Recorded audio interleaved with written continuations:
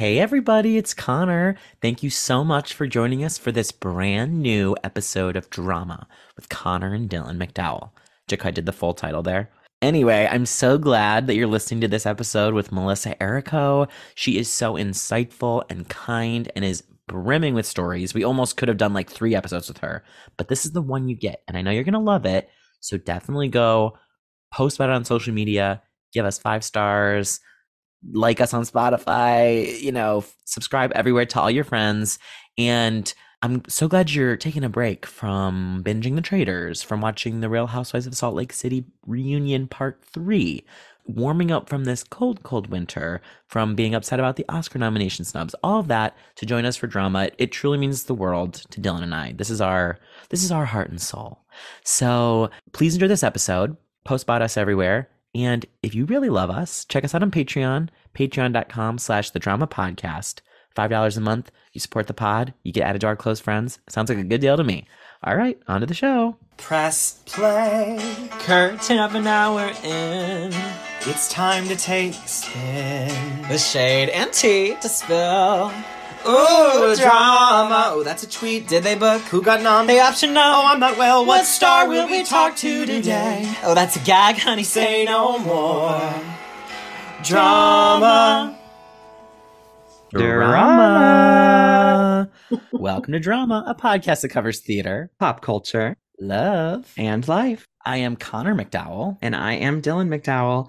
Connor, I'm feeling very nostalgic today, I have to admit, in having this guest on. I will never forget the first time I heard her sing in real life. It was my very first day as an intern at 54 Below, August 2016.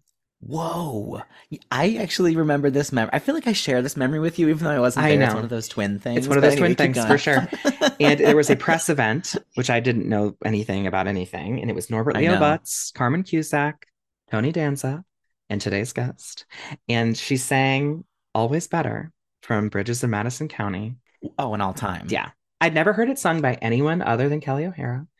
And the way that she interpreted this song, I have chills literally thinking about it right now, actually. Oh. And I will never forget it. And then, of course, got to see her concert like a month and a half or so later. And throughout my time at 54 Below, her presence, her art, because I do believe what she brought to what brings to the cabaret form is art, has always been there. And she has a new album coming out. So like the stars are all aligning on getting to honestly fangirl a little bit, I have to say, over her. But, and of course, she's a dear friend of our pal Robbie Roselle, who designed all the artwork for our podcast over the years. But I'm excited about today.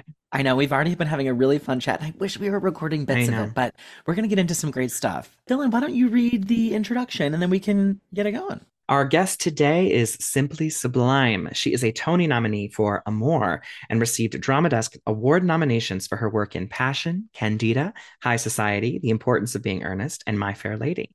Her numerous Broadway and off-Broadway credits also include Anna Karenina, Dracula the Musical, White Christmas, Finian's Rainbow, Major Barbara, On a Clear Day You Can See Forever, One Touch of Venus, and Do I Hear a Waltz? Among many more. A foremost interpreter of Stephen Sondheim's catalog, she worked personally with him on the Kennedy Center production of Sunday in the Park with George as Dot and Marie. She toured the nation in Les Miserables as Cosette, starred at the Hollywood Bowl in Camelot, The Sound of Music, and reprised her role of Eliza Doolittle opposite John Lithgow in My Fair Lady. Our fabulous guest has appeared on television in Billions, The Nick, The Good Wife, and many more, as well as films On the Rocks, The Magnificent Myersons, and more. Her album, entitled Sondheim Sublime, was praised by the Wall Street Journal as the best all-Sondheim album ever recorded. Our guest also had a long-standing creative partnership with Michel Legrand, evidenced by her album Le Grand Affair, and multiple collaborations. She's also released many albums, including Out of the Dark, the film noir project, What About Today, live at 54 Below, and more. She'll be performing a residency at Birdland Theater this February 14th to the 18th, meanwhile releasing her Sondheim in the City album on February 16th.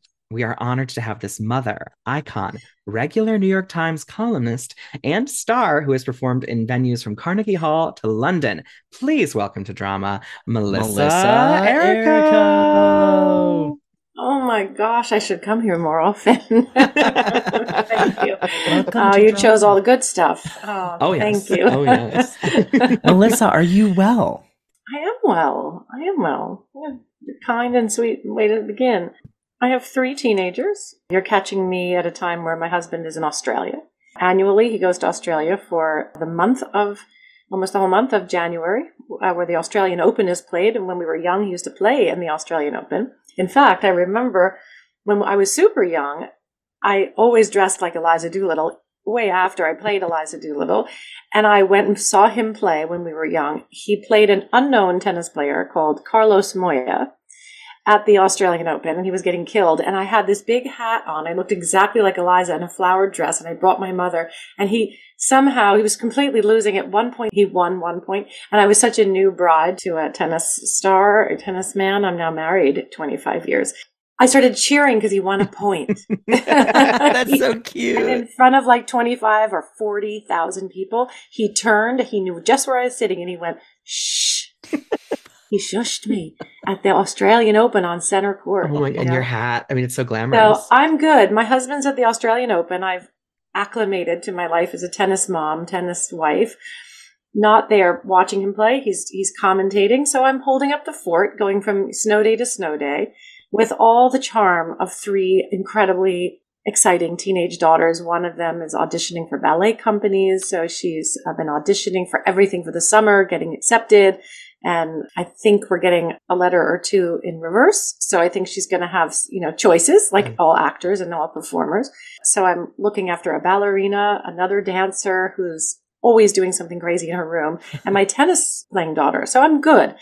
The apples have not fallen far from the trees here. I'm good. I take care of my people, and I really appreciate these stretches of time where we're just four women together. It's like, it feels like the book Little Women, but in a modern way. I'm sort of Marmee and my 3 beautiful daughters, and we work together. We clean the house together. We look after each other emotionally. It's almost like they read to each other, in a colonial way. And light candles. I even have an oil lamp, which they think is ridiculous. Oh my goodness! Wait, I want you to play Marmee in the Little Women musical. So do I. Now that I just said it, That would be I know. great. Days of Plenty. Yeah, it would be so nice to do. I really am Marmee. So I wrote a really cool essay during the pandemic about Little Women because my husband had COVID right when it started, and my father advised me to put my husband in the basement. So it wasn't the Civil War, but her husband was in the Civil War. I had the children, and I had this sense that there was like a war on, and I was with my kids. And I've written an essay, a really long one on the internet. You can check it out in the magazine, a wellness magazine. Speaking of how are you doing, a wellness magazine that I work for a lot called The Purist. Yes, I saw that you contributed to them a lot and work with them. Yeah, I do a lot of stuff with them. I wrote about meditation, and I wrote about someone got me into TM. Someone in the business, Noah Himmelstein, I think, the director. Okay. He advised me to try TM at one point. So I kept my anniversary I would do like an anniversary, like it's been 1 year with TM, like it's a boyfriend on my Tinder or something. Me and my guy TM, and then like a 2 years and the 3 years. So writing about your relationship to relaxation and peace. That's beautiful. I feel like you try a lot of things. You do a lot of things. You're a Renaissance woman. You mentioned something so funny before we started recording was that when you were a young woman, maybe a little girl even, you were obsessed with candlelight. I was. And that's very Little Women too, I have to say. So Little Women. Yeah. I don't remember we were talking about how we identify with our characters. And I was saying that I was often in the Victorian roles, and so many petticoats and corsets have come upon this now, this body that's birthed all these kids and so on. But I've had that stomach pulled in, many times. I was always a sort of Victorian by nature. I was obsessed with studying. I always was really bookish. And my parents would come in and I'd have just 17 candles going, dripping all over my desk. And my mother was just like, oh, what is going on here? You're going to ruin your eyes. You're going to ruin your eyes. Oh. I just wanted to study by candlelight. And so it is very Cosette or Anna Karenina of me, or Eliza, or any other character who's pre-electric. Have you ever done a concert by candlelight? That's all the rage these days. Have you ever heard of these? Oh, they do these like so-and-so by candlelight, and it'll be like We saw our friend Joel did one that was like Queen, all Queen music. And What? yeah, I could Oh, see I have Melissa to do Errico, that. By Katie candlelight. In London, it's It's so big. weird. Yeah. Candlelight cabaret. Yeah. What? I know. Although maybe they wouldn't be able to be real Fire. candles. I don't know. Yeah, I bet there'd be a fire thing. And to Yeah. really be lit well, you need to have, people could fall asleep if they can't see that well. They'll just hear you and be like, oh, she's so smart. That's nice. No, it's interesting because you have kept this bookish nature. I mean, I think you immerse yourself into everything that you do. And we've gotten to see tastes of that with, your contributions to the New York Times and different things that you've been able to comment on. I remember when you did Finian's Rainbow for like the second or third time, you wrote an incredible piece about aging in the arts. And yeah, about aging, because the character, of course, is, just a perfect ingenue, but everybody else is dealing with their surface. There's a lot of issues of race, black, white, and then the leprechaun is losing his power, so he's losing his green. So everybody's has issues with their surface, right? And I'm just supposed to be perfect. And then I got asked to do the character again, and the New York Times was saying, we really think you should write, for us and stuff. And I was like, this. They said, what's going on in your life? I said, nothing. I just got asked to do Sharon in Finian's Rainbow again. And I've done it since forever. And I'm so old. I'm just too old to play the part. And they thought that was interesting. They said, would you be willing to unpack how that feels? I really do think a performer's life from the inside is so profound. And I don't just think I'm interesting. I think you're all interesting. I think every reason that we all come is so profound. I feel we all share a common thread as well. And I haven't been able to put my finger on what it is. Moss Hart says we were all the unhappy children, but that's in his book. That's his interpretation. I'm not sure I believe that, because I think there's a joyful side too, to why we'd come, and a storytelling, a person who's quick to want to leave themselves and go to somewhere else, and Yes. will transcend themselves. And I think that's not just unhappy. I think that's actually quite flexible and fabulous. Yeah, So, I agree with you. yeah, I think we're flexible and fabulous. But so I'm still working on what it is that we have in common. But writing about what goes on in a performer's mind, I thought I took to that challenge right away. So at that time, I thought about Sharon in the context of a play that's about surfaces and race. Really, it was an effort to laugh racism out of existence, as Yip Harburg said in 1946. It was the first musical where black and white actors shared not only the stage, but dressing rooms and everything. So it was really a big breakthrough of a show. Wow. So I thought about what the show is. And then if I'm too old, then I should sort of give myself a little bit of a break as well. So my cheeks aren't as pink and rosy as they used to be. I can still tell the story, and she doesn't even exist. Sharon is like her own personal brigadoon. She doesn't even exist. They say, where is Glockamora? And she says, it's that faraway place in everyone's heart, a little beyond one's reach, but never beyond one's hope. So it's Glockamora is an idea. And she says, I'm from this place. So if she's from a place that's an idea, then what is she, right? Anyway, so I could be any age to be an idea, or the child of an idea, or the resident of a place. So anyway, I loved, thinking about my life as an ingenue. I think I have a book in me, and I've told many people about this, but I believe my memoir could be called Terminal Ingenue. Ooh, I love that. That's good. Yeah, because I'm sort of forever an ingenue, but I also have that, I think I will always have a kind of ingenue soul, I don't judge the ingenue. A lot of people think of an ingenue as something you want to get over doing, or it's been a trap. I never felt she was a trap, It's boring sometimes, but I never made her boring. I always came up with some story. But yeah, you always fall in love with the guy the second you look at him. Yeah. Right. Right. Cosette, she bumps into him in the market with her little basket, and boom, they're in love. I came through the barricades, they open, I come through, boom, I'm in love. Yeah. Done. In my life, Oh, yeah. Wow, that's interesting. Yeah, so I do have a bookish kind of nature. I was bookish even at 18 when I got Les Mis, for example. First thing I did is read the book. Oh, wow. I actually just sat down and read the book, backstage. It was a long one, yeah. It took a part of the run to do it. Yeah. But I was always reading. I would skip around to find the exact literature that matched the scene. Oh. So I could read it again and again before I went on. And then I would do things that I thought she would do, that like have a bird. I had a bird, and I used to sneak the bird into the theater. And I had a bird cage. Wait, like a real bird? A real black-hooded finch. I actually brought Good. well, here's the dumb thing was that I thought I got so relaxed, being on the road so long. I was only 18, so I was not circumspect. At one point, I took the bird out of the cage. And so I go down the stairs, and I didn't know that they clip the bird's wings, but they grow back. Oh, I didn't know that either. I didn't know that birds don't stay, Right. like broken. They grow back. So I'm standing there in like Chicago at the Auditorium Theater. I'm standing in the hallway, and it's just so pretty, with the like dress and this little bird, and just talking to people. And the bird flew out of my hand, and it went onto the stage, and it got shocked by the stage lights. And the bird got scared, and I was looking at this, and it was the middle of the war, so like I couldn't just run after it because I'm not allowed to be there, right? Because I'm a woman, so I'm not supposed to be in this insurrection in the 1830s. So I was going to run out there, but I couldn't. And so I started screaming. I was like, the bird. And I like watched it freaking out and got close to a light, and it kind of freaked itself out. And it sort of, maybe it got dizzy from the heat and it went down to the ground, and it then went under the barricade. And then I was sure it was going to get run over when the war was over, right?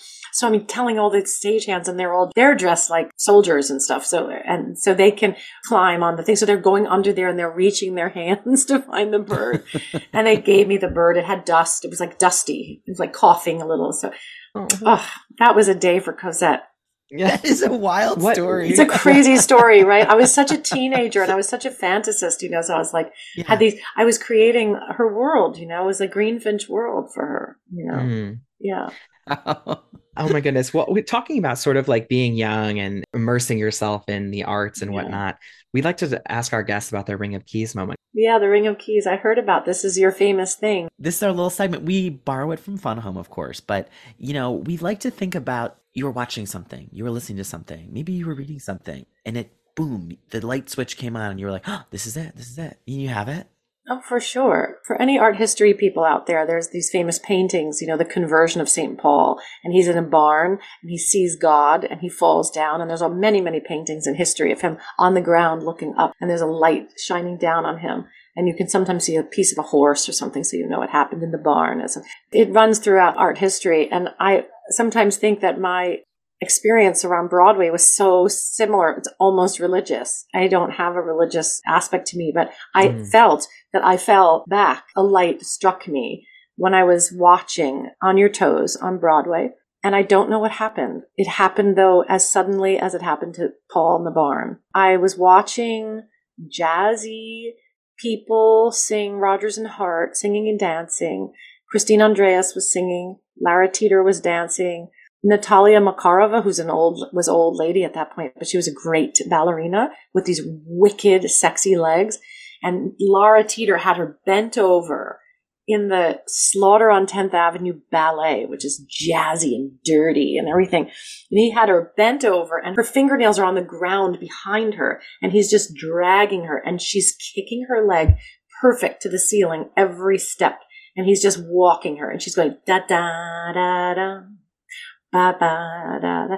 The whole thing, from her to the sweetness of Christine Andreas's jazzy, husky, delicate, swinging kind of voice. And I was overwhelmed, and I was weeping and weeping and weeping. And my mother was just, Melissa, what is wrong with you?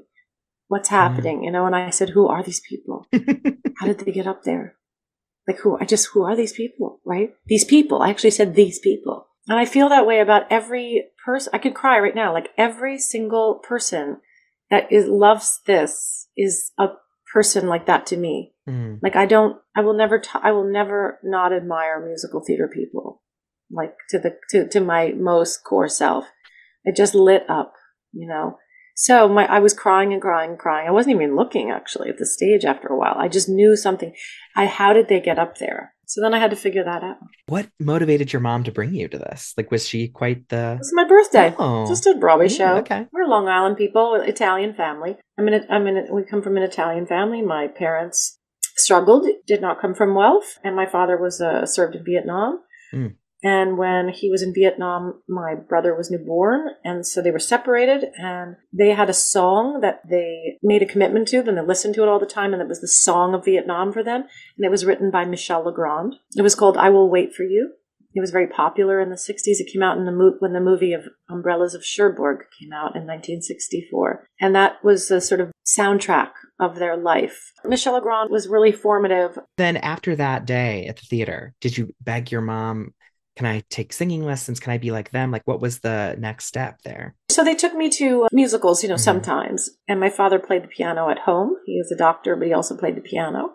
I knew about New York, and I knew there were actors out there, but they're not acting people. We went on acting family, and it was so foreign to them. So what did I start doing? I went to French Woods camp, actually. I was a gymnast, and then I switched, went to French Woods, and I right away, because I had such big hair and a sort of shapely figure. And weirdly, for being a bookish kind of person, I was also sort of a sexy, kind of like naturally sexy. Just at 12, I was just completely free with everything, and so I played Hetty LaRue that summer. Fun. How to Succeed, right? Yeah, and How to Succeed. And I loved it. I loved making people laugh. Maybe there's a sort of, how we all contain opposites, this idea that you're one thing. I think you're actually, we are made of contradiction. So I have this bookish sort of peaceful side, and then I have this unbelievable, silly, want to make you laugh kind of tart side. There was a Ziegfeld Follies girl in our family. My mother was super, super sexy. So when I got the part, she sent me her high heels and a mini dress, and I wore these super, super high, really inappropriate, because they didn't even look like they should be on Hetty LaRue. They looked like they should be on I don't know, somebody who my mother used to go to Studio 54. So a Studio 54 kind of super bimbo shoes. And you were 12? I was 12, and I came out in a little towel in those shoes, and I have pictures of me in the towel. Oh, I thought it was so much fun to be in a little towel. So few straight boys at French Woods were it was a ring of keys for them in a different way, I'm sure. Totally. So I just kept going back, and then I did the school play. I did Bye Bye Birdie. I played Kim. And I think Bye Bye Birdie was also middle school, so 6th, 7th, and 8th. And I got the lead in 6th grade. So that was like, oh my God, how did you do that? And my parents say that when I started singing How Lovely to Be a Woman, every parent and everybody started looking around. Like, are we hearing this kind of thing? I don't remember that, to be honest. And I don't think I'm a unique singer, but I guess my pitch and was just clarion clear, like a clarinet. My dad always said I had my voice like a clarinet right from the beginning. So that was cool, but the voice was natural. Something about me is everything's been a bit gypsy or natural. I didn't come at this with an opera background. I didn't go off to like a musical conservatory. I kept a sort of gypsy vibe. I used to run around Manhattan to try to figure stuff out. I would take flamenco. I would go down to the East Village. You go to Charles Busch plays. Vampires of Sodom. What's it called? But Vampire Lesbians of Sodom. He's one of my really close friends now. I've been helping him to release his memoir. God. Yes, I've been doing events with him. Yeah, and he sang with me at 54 Below, and we've been doing a bit of a Steve and Edie thing. Oh, cute. So my process has been a little chaotic, to be honest, and free spirited. It was all passion, and I was Cosette by 18. So I guess I could have been more of a schooled actress. I did go to the Yale Drama School, but dropped out. Right. For Cosette. At that point, no, that would be for Eliza Doolittle. Oh. Yeah. And they said, well, if you got that, then you go. Yeah. Yeah, I mean. Bill Gister was the head of the Yale Drama School. Very famous man. He had a voice box. So he used to speak by putting the machine against his trachea like that and talk. It was, well, what do you want to do? What should we do? My feeling is that you should go. There's no need to be here if you want to be a singer. He would say things. Was that a medical reason he had that, or? I'm not sure. Yeah, it had to be a medical reason. Like a stoma or something like that? Yeah. He had something, yeah. But he was a brilliant teacher, but he would teach you the most passionate things. I studied Chekhov with him, actually. Went to Oxford for one summer. He was teaching us the most profound, complicated, human, sort of the depths of Sonia and, or Yelena, as sort of great Chekhov characters. And he would only have one note to speak.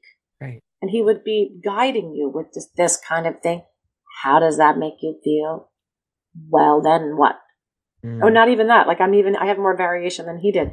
It was always one thing, it was amazing. He's like, there's a machine, but a great mind. Yeah. Yeah. Wow. Yeah. You see, we do so much to communicate, right? As artists. You know, So much. if you have a handicap, you work around it. Mm-hmm.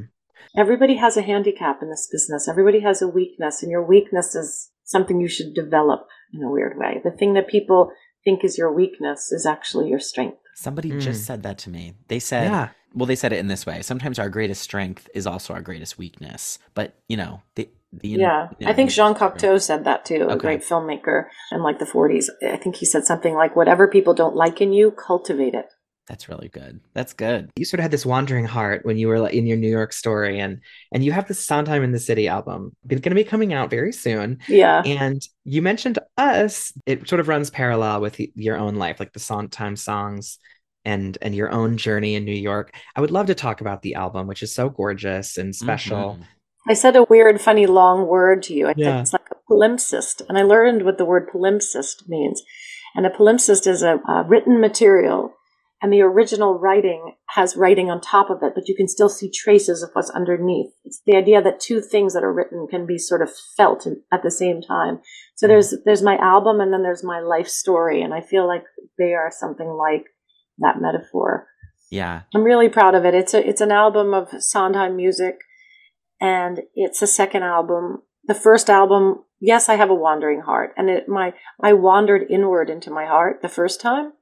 I was going through a hard time, and I went to Sondheim for philosophical reasons. I went to Sondheim for love and empathy. I think it was even more unusual to see him as an embracing, warm, sublime character in 2017 when I did it. People think it's sarcastic and intense and smart and challenging. Oh, yeah. But now I feel that this new album is, I like to say, outward facing out into the city, and that city that I wanted to be a part of. The little girl, if this is the palimpsest side of this conversation, it overlaps with the album. There is that little girl who was another 100 people just got off of the train. That's what I wanted, because I needed to get to that on your toes place and find my own thing. I'm just a Broadway baby, And so that's on there too, that song.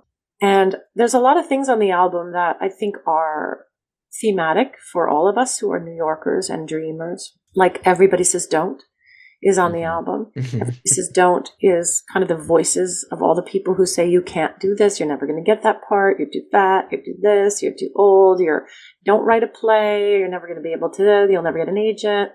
You can't get an agent unless you get a thing, and you can't get a thing unless you get an agent, and whatever, all the millions of things that happen to all of us.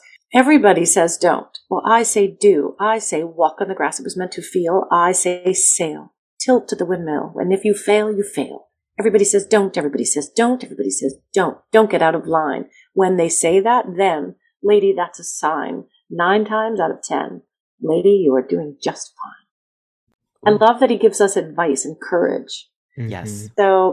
So I think it's an urban song because we're always feeling the pressure to conform, but we have to defy it.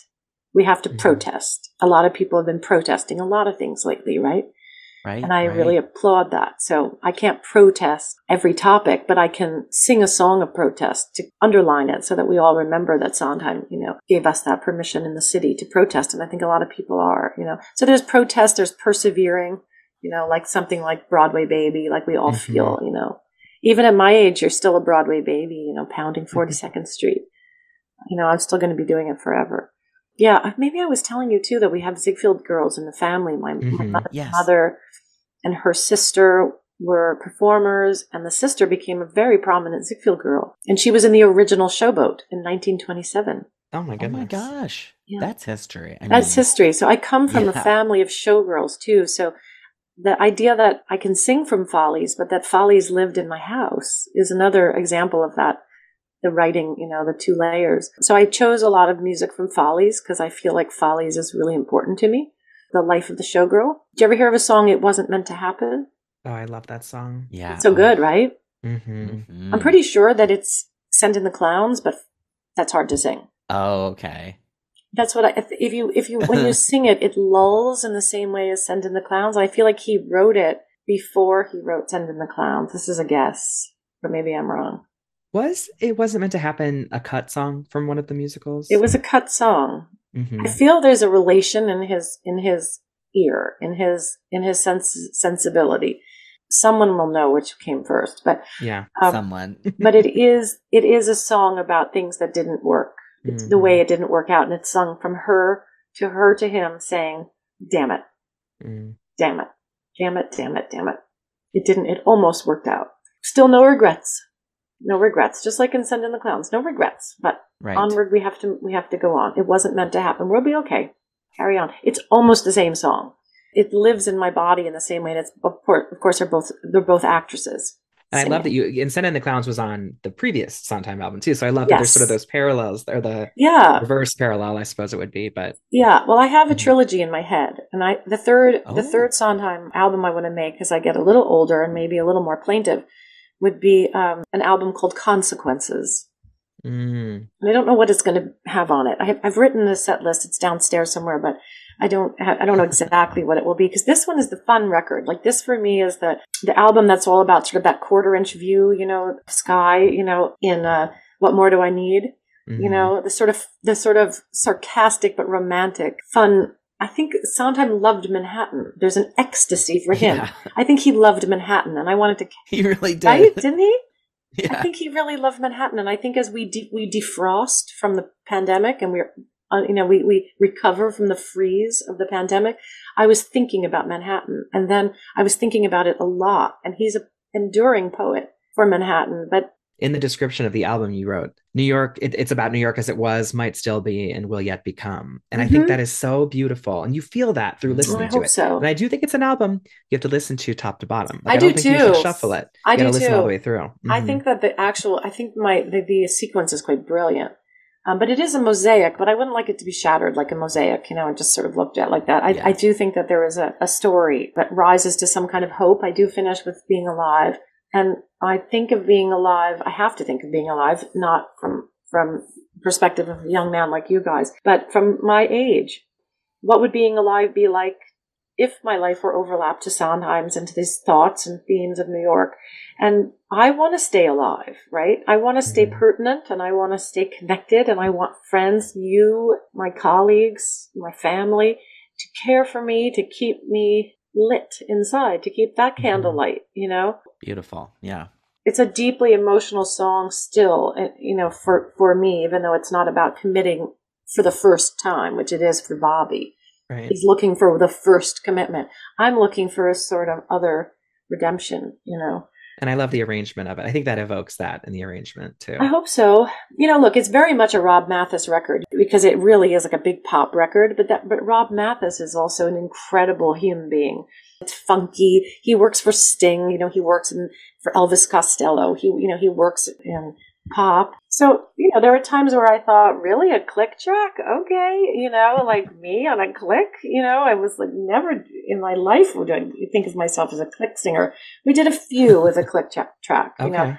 But so my sort of poetic vision and actressiness, and his pop, funky, he loves colors and open tune guitars, and then Freddie Green kind of style, jazz and swing, which we did What More Do I Need? So sometimes we have this kind of 20s, 30s pastiche, which Sondheim also did a lot of. And then we sort of have this 70s sound, which would be more Take Me to the World, Good Thing Going. Take Me to the World was my fave. Take Me to the World. I'm trying to figure out which I think we have two singles. I think it's like Good Thing Going and Take Me to the World. Great choices. Right? Oh, yeah. I think they're cool. They're both good. Yeah, so Rob Mathis himself also has a sound. And you know what? I'm at that age where, like, I have colleagues, I have people I work with, and you got to let them run too. Mm-hmm. Yeah. I let Ted play the piano the way he wants to play. Oh, yeah. And we're a family. And if you like it, you're not just getting Melissa, you're getting Melissa's clan, my circus, We've been friends like 20-something years, and I want to create these circuses, and I want the circus to, to widen and bright and stay bright. Mm-hmm. I went to the French circus actually for Christmas. It's called the Cercle de l'Hiver. Oh, fun. It's like incredible. Napoleon himself built the building in France. You should go. I think it's called Bourgogne or something. It's a very famous circus. It's the winter circus.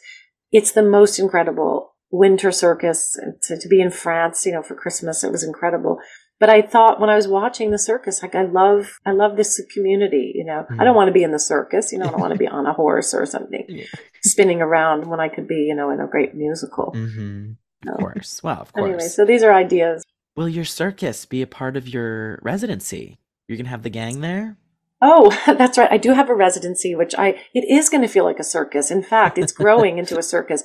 I hope people will come because Birdland from the 14th to the 18th, 2 shows a night.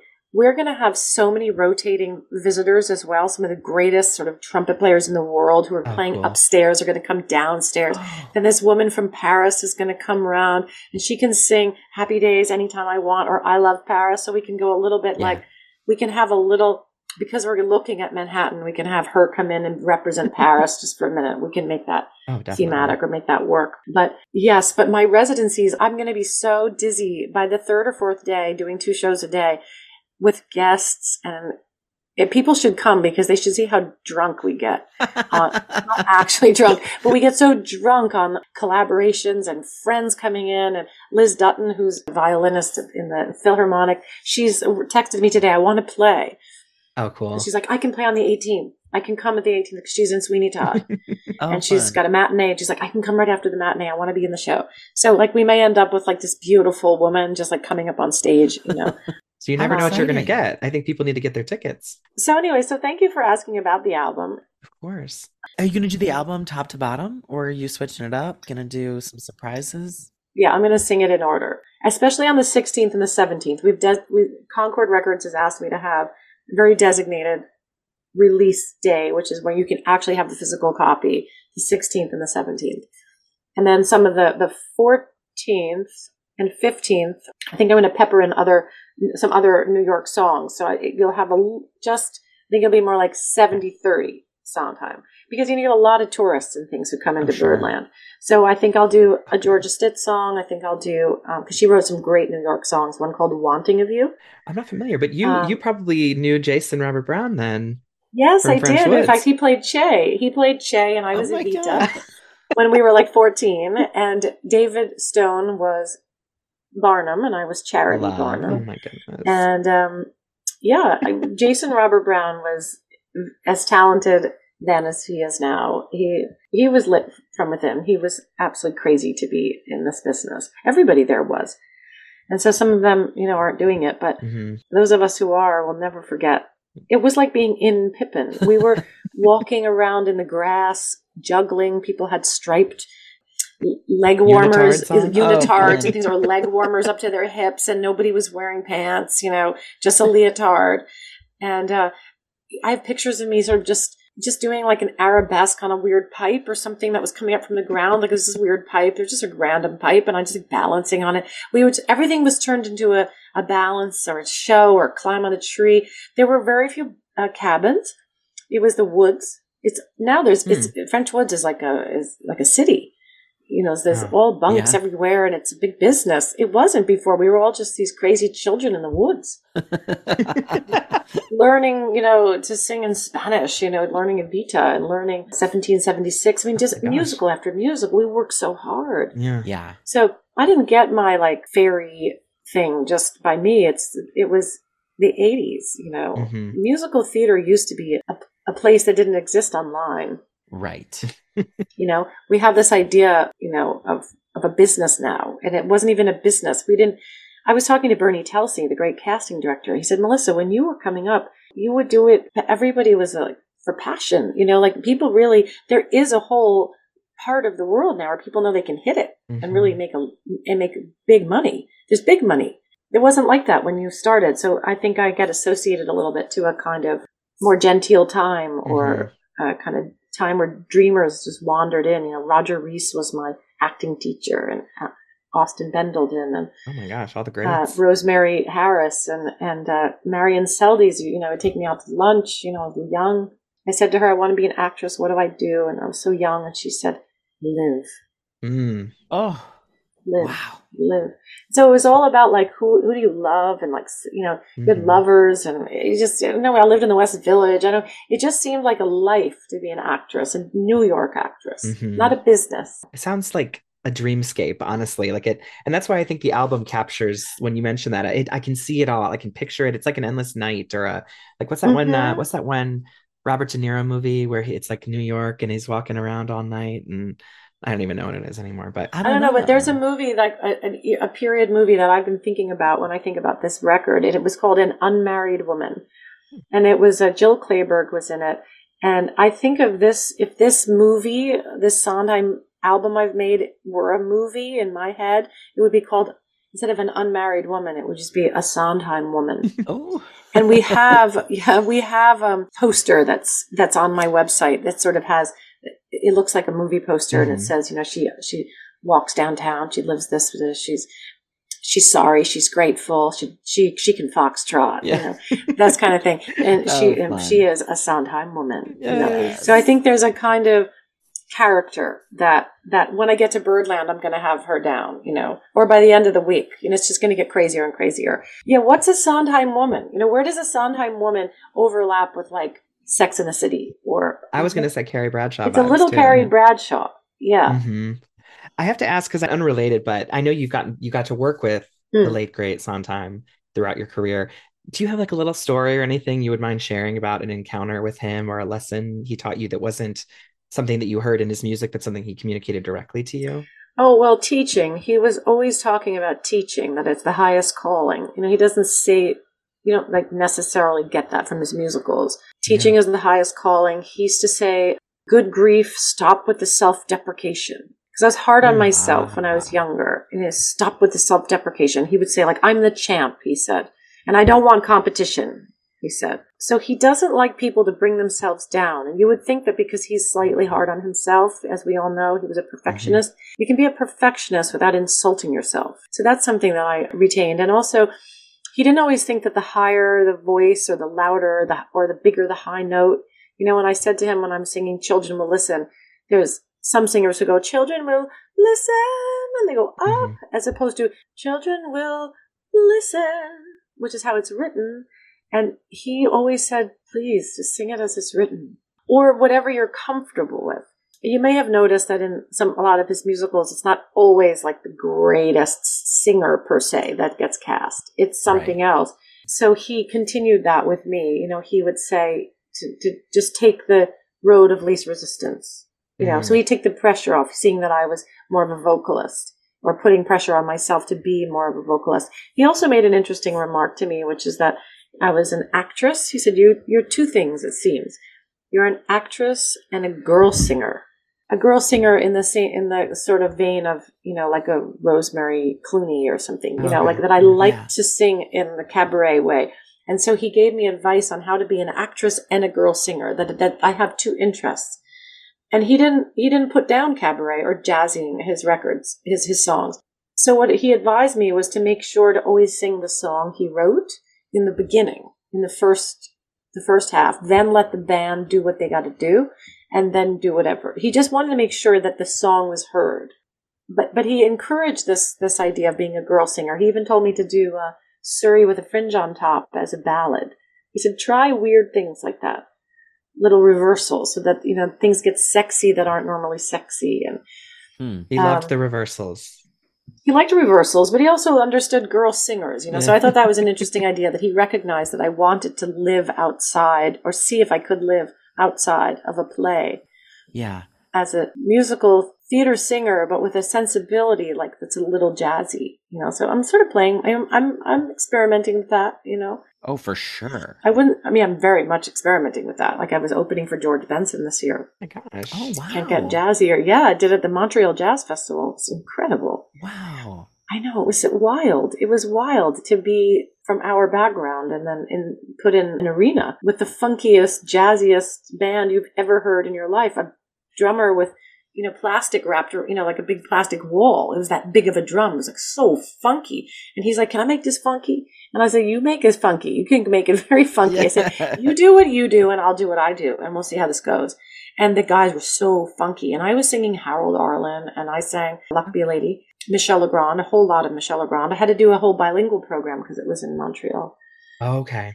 I met Michel Legrand on Broadway doing Amour with Norm Lewis and Malcolm Getz, and so many great Broadway people were in that. And that was your Tony nomination. It was. I think I got the Tony nomination because I did a really good can. Okay. I actually did one of those things where you do cartwheel, cartwheel, cartwheel, cartwheel, and then you just fly into, kick and fly into a split with no hands. Your gymnast skills came in handy. Exactly. Thank you. Oh, you're so clever. I made an album with him and I toured with him. So he was also a person who loved jazz. He'd worked with Sarah Vaughan and Barbra Streisand, of course, and Johnny Mathis, and so many great jazz artists have covered his work, Bill Evans and so on. So I love seeing where the two worlds can intersect, but I'm never gonna lose the idea that each song tells a story. I hope not. I hope not. But we really let it loose with this album. And this album's pretty careening. It careens all over the place. Jazz and funk. We have Louis Nash, one of the great American jazz drummers in the world, who's just absolutely brilliant and thrilling. And Rob Mathis said, we got to get somebody epic, somebody like somebody who's like Louis Nash, And then he was like, maybe we should just call Louis Nash and just see if he'll do it. And we're like, what? Oh, wow. And Louis Nash came into New York City. He's an epic genius. And he doesn't know Sondheim. But he gave us 4 really inspired days of rehearsal and 3 recording sessions. Wow. So anyways, a lot of love on this album. So thank you for asking about it. So excited. And, I'm so excited for everyone to hear it and people to then go see you do it live, which, 10 is it 10 shows or 10 shows. 10 shows. So if you think Valentine's Day, just think Melissa. Yes, exactly. Love it. Let's go. Valentine's Day, Melissa. Let's go.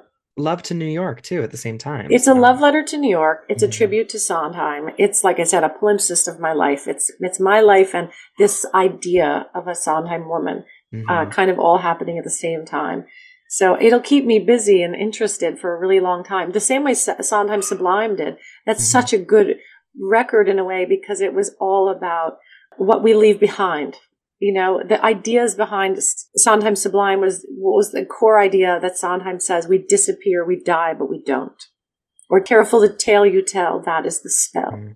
The idea of what we leave behind when we depart this world.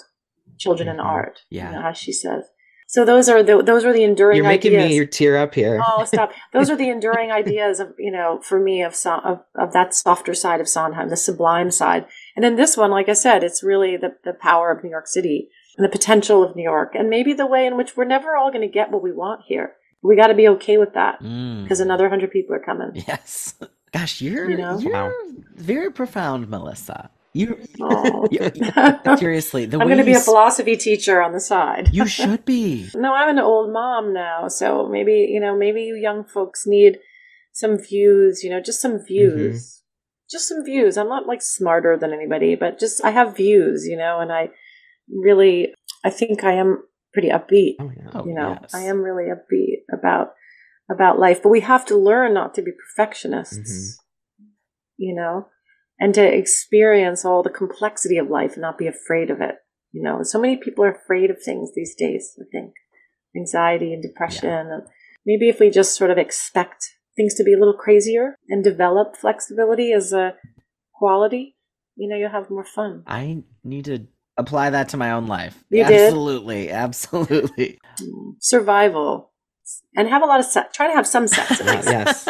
Love for sure. Yes. Love, sex, and survival. That's the subtitle of my my memoir. I loved how you were talking earlier. You're like, lived in the West Village. I took on lovers. That I was did, so I know. dreamy. I loved it. I loved it. I had some serious lovers that were so theatrical too. I can't even tell you who these people are. It wouldn't be right. Save it for the memoir. A terminal ingenue, love, sex, and what was love, the other sex, thing? and survival. Yeah. And survival. There it is. There's your book. I did date for a little minute Greg Mosier. He's a director and he's a wonderful person. But I'll never forget, it was so West Village because I went into his West Village apartment and there was a huge plow in the middle. He had done Speed the Plow with Madonna. And the plow was in his apartment. It was so sexy. I was like, oh, I love this, Did he have any Madonna stories? Did he have Madonna? Oh, yeah. He's so brilliant. I actually can't wait to see him again. I see him from time to time, and I'm always like, have coffee. I think it's good to stay nice, with the folks you've loved or had a little something about. Yeah. But I never forget walking into his beautiful loft, and there was just dominated by David Mamet's plow. That's really so good, right? Oh, that's yeah, that's amazing. So good. Reminds me of another time I was in LA and I had done a movie with Steve Herrick. I'd been in an Angelina Jolie film called Life or something like it. And I went back to Steve's house and opened the door in Hollywood And all the Dalmatians answered the door. He had done all the Dalmatian movies, and they gave him all the dogs.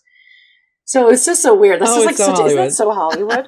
They were all a little old, you know. They were like 30, like kind of oldish Dalmatians. I'm glad they all stayed together So at cute, least. but You know? kind of Oh my sad God. cute. He was such a sweet man. Yeah, before we wrap, we do end on a dose of drama. This is something on your mind. Could be something you want to rant about, rave about, promote, something you're doing later, been thinking about. And I do have another question for you, Melissa. My dose of drama is we only had one final Sondheim musical to ever debut. Here we are, happened. Oh, Is happening. yes. Did you Yeah. get a chance to go? I sure did. Yeah. I went to opening night. To opening night. Yes, the guest, if you will. This is so braggy, but of Jeff, of Sondheim's husband. Oh, there you go. There it is. Oh my God, it was amazing. He texted me that day, "Do you want to come to the opening night?" I was like, "Of course I do." Yeah. I Yeah. went like to heaven, you know. It was amazing. It was amazing. It was amazing. And here we are, guys, right? And here everyone is who's listening. We're all here right now, right? 100%. 100%. It kind of brings me to in what is on my mind. Yeah, You know, yeah. I've already promoted my album. I hope everybody will enjoy it and come to Birdland and see me, hopefully, you know, being the ringmaster of just a beautiful circus of joy. And I hope to be in, you know, like really working on my voice because it's such a blissful thing to sing that record. It's hard.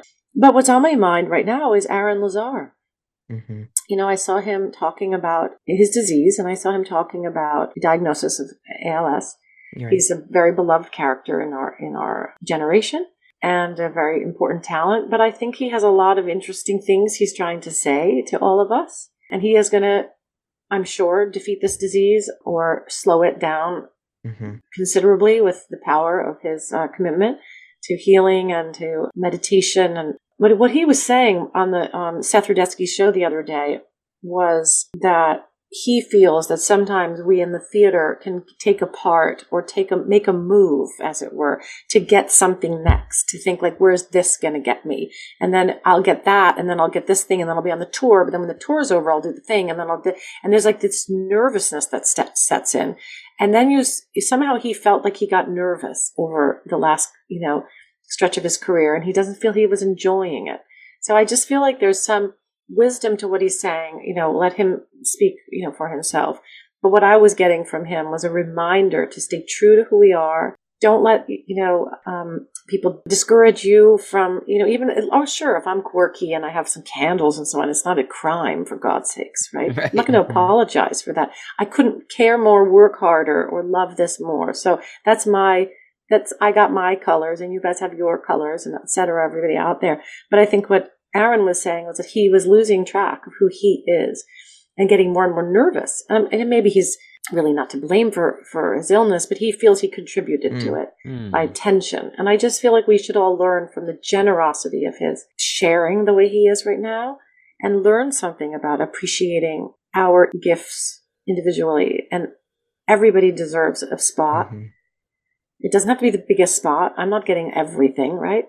But I like what he's saying, and he's very much on my mind, and I hope that we all listen to what he has to say right now. Yes. He was who Very, I was. very He was well top said. of mind for me too, as well. He was what I was going to mention, and he's obviously Oh, a really? friend of the show, and Yeah. we love him and hope to have him back to talk with us more. Oh, he was on this yes, show? he did. Yeah, yes. 20, He was, I'm going to go. 2020. I'm gonna It was go a while listen. ago. So It was during the pandemic. Mhm.